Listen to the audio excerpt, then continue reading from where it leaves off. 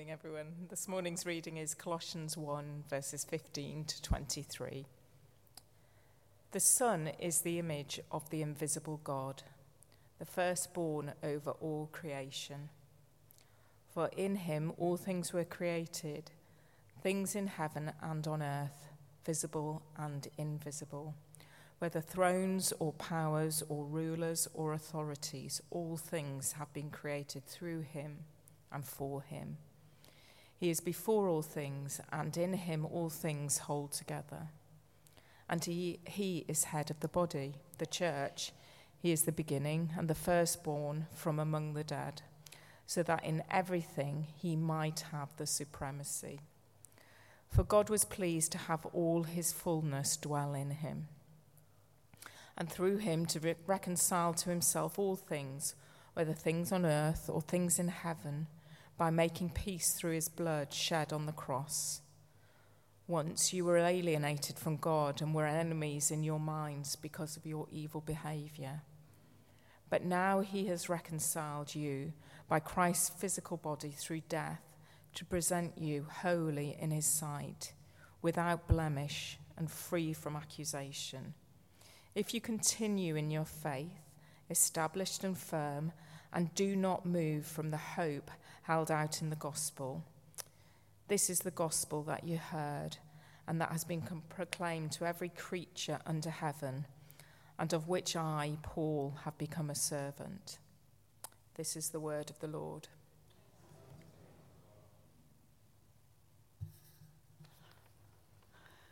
Good morning, everybody. I wonder if you've ever had a teenager maybe, or somebody who has slammed out of a room, slammed the door behind them and said words to the effect, "I hate you." Has that ever happened to anybody? Oh, right, good.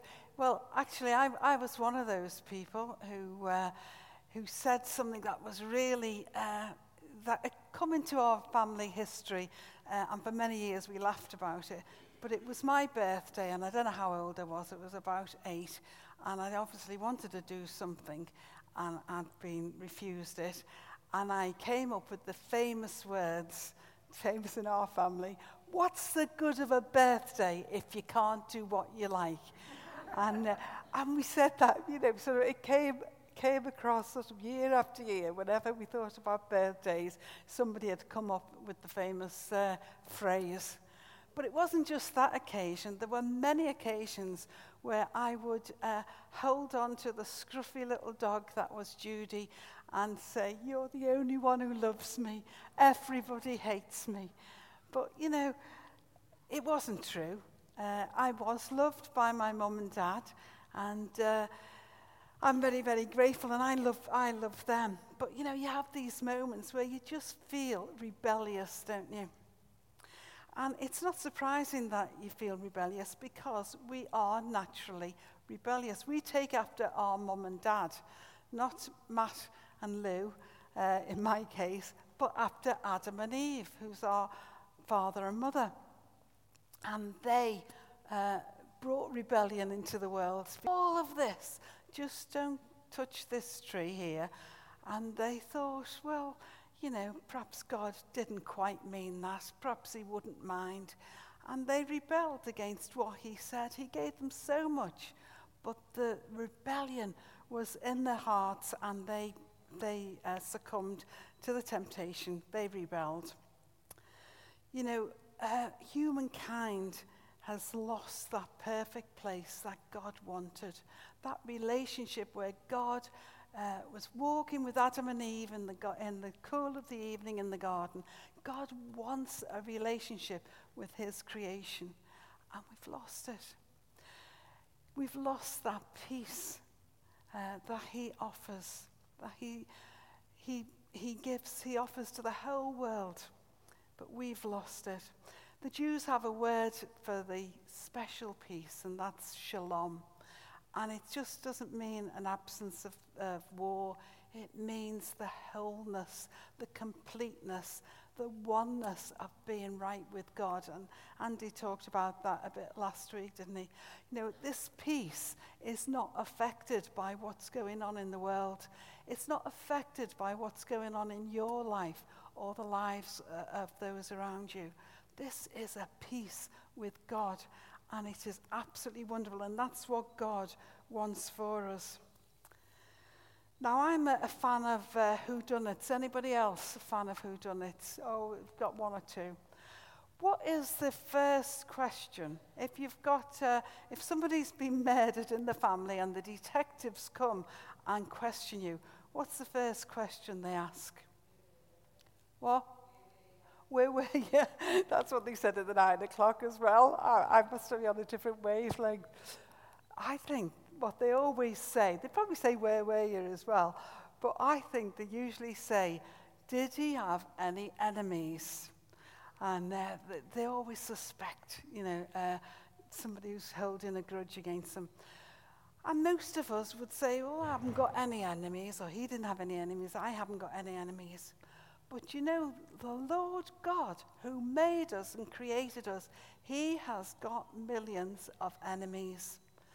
It's absolutely horrendous, isn't it, that so many people in the world feel that they are enemies. Well, they mightn't feel like it, but they are enemies of God, because that's what our reading spoke about today. We are at enmity with God if we haven't got that peace that he wants for us.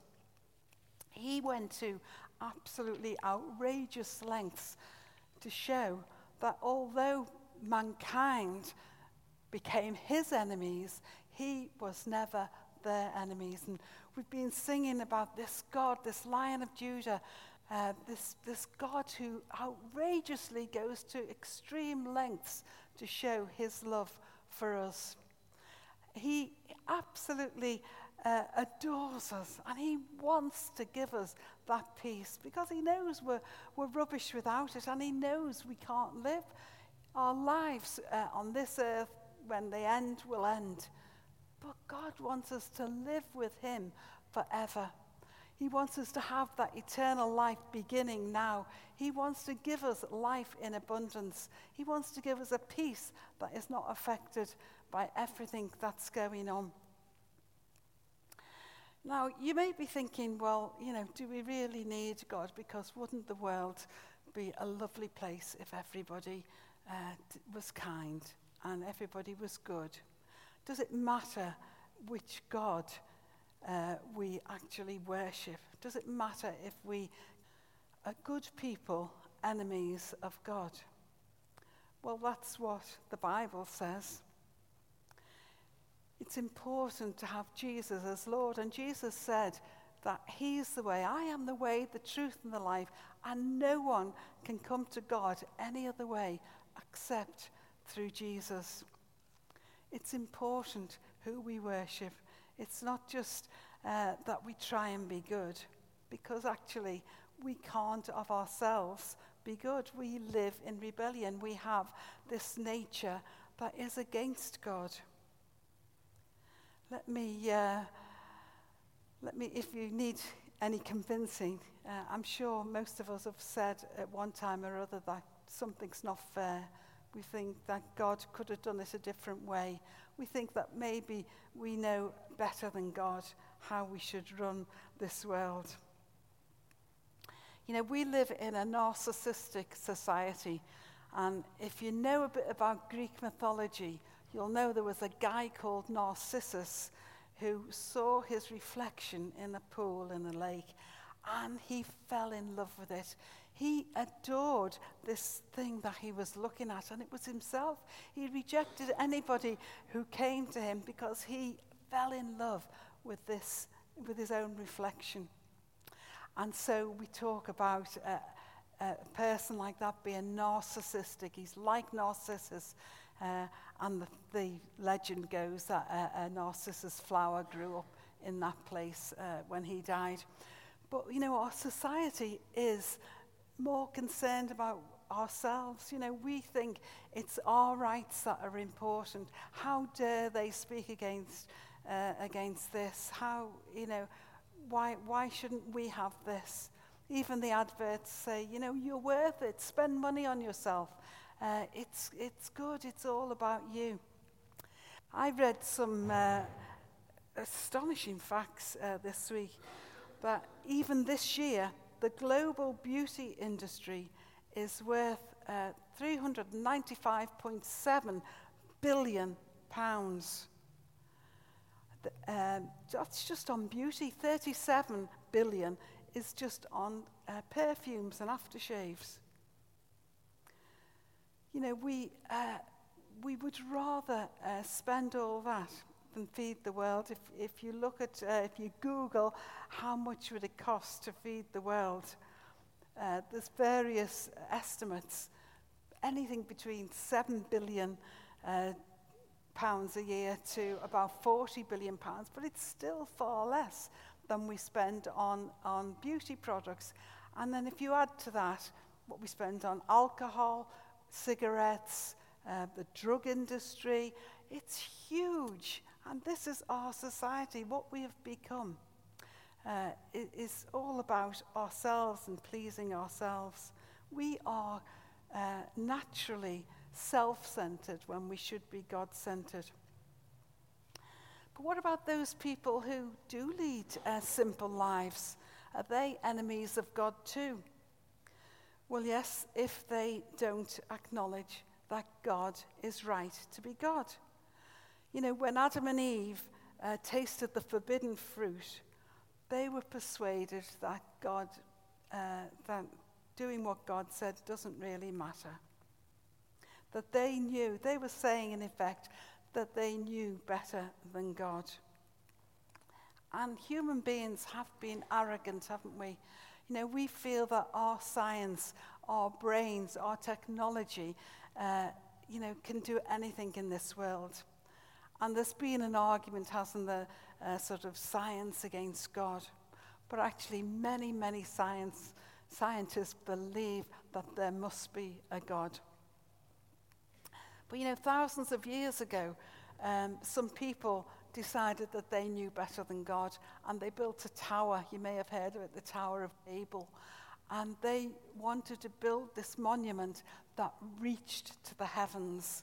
They wanted to be up there with God. They felt that they were as important as God. And, you know, in little ways, perhaps we do as well. We want to believe that our way is a better way. And yet it's God who even gives us breath, God who gives us brains, God who gives us opportunities to do everything. It's all down to God. Just imagine how you would feel if you had done everything for a child of yours. You'd given this child life, and yet there'd come a stage where he had decided that he wasn't even going to call you his mum or his dad, that he didn't need you, that everything that he'd achieved, which you'd done for him and given him, that he decided that he'd done it on his own and that he didn't want you in his life. And you know, perhaps the greatest rebellion of all is denying that God exists. We wouldn't like it if a child of ours denied we exist, never mind God who's done everything for us. He went to enormous lengths, outrageous lengths, to show that he loves us.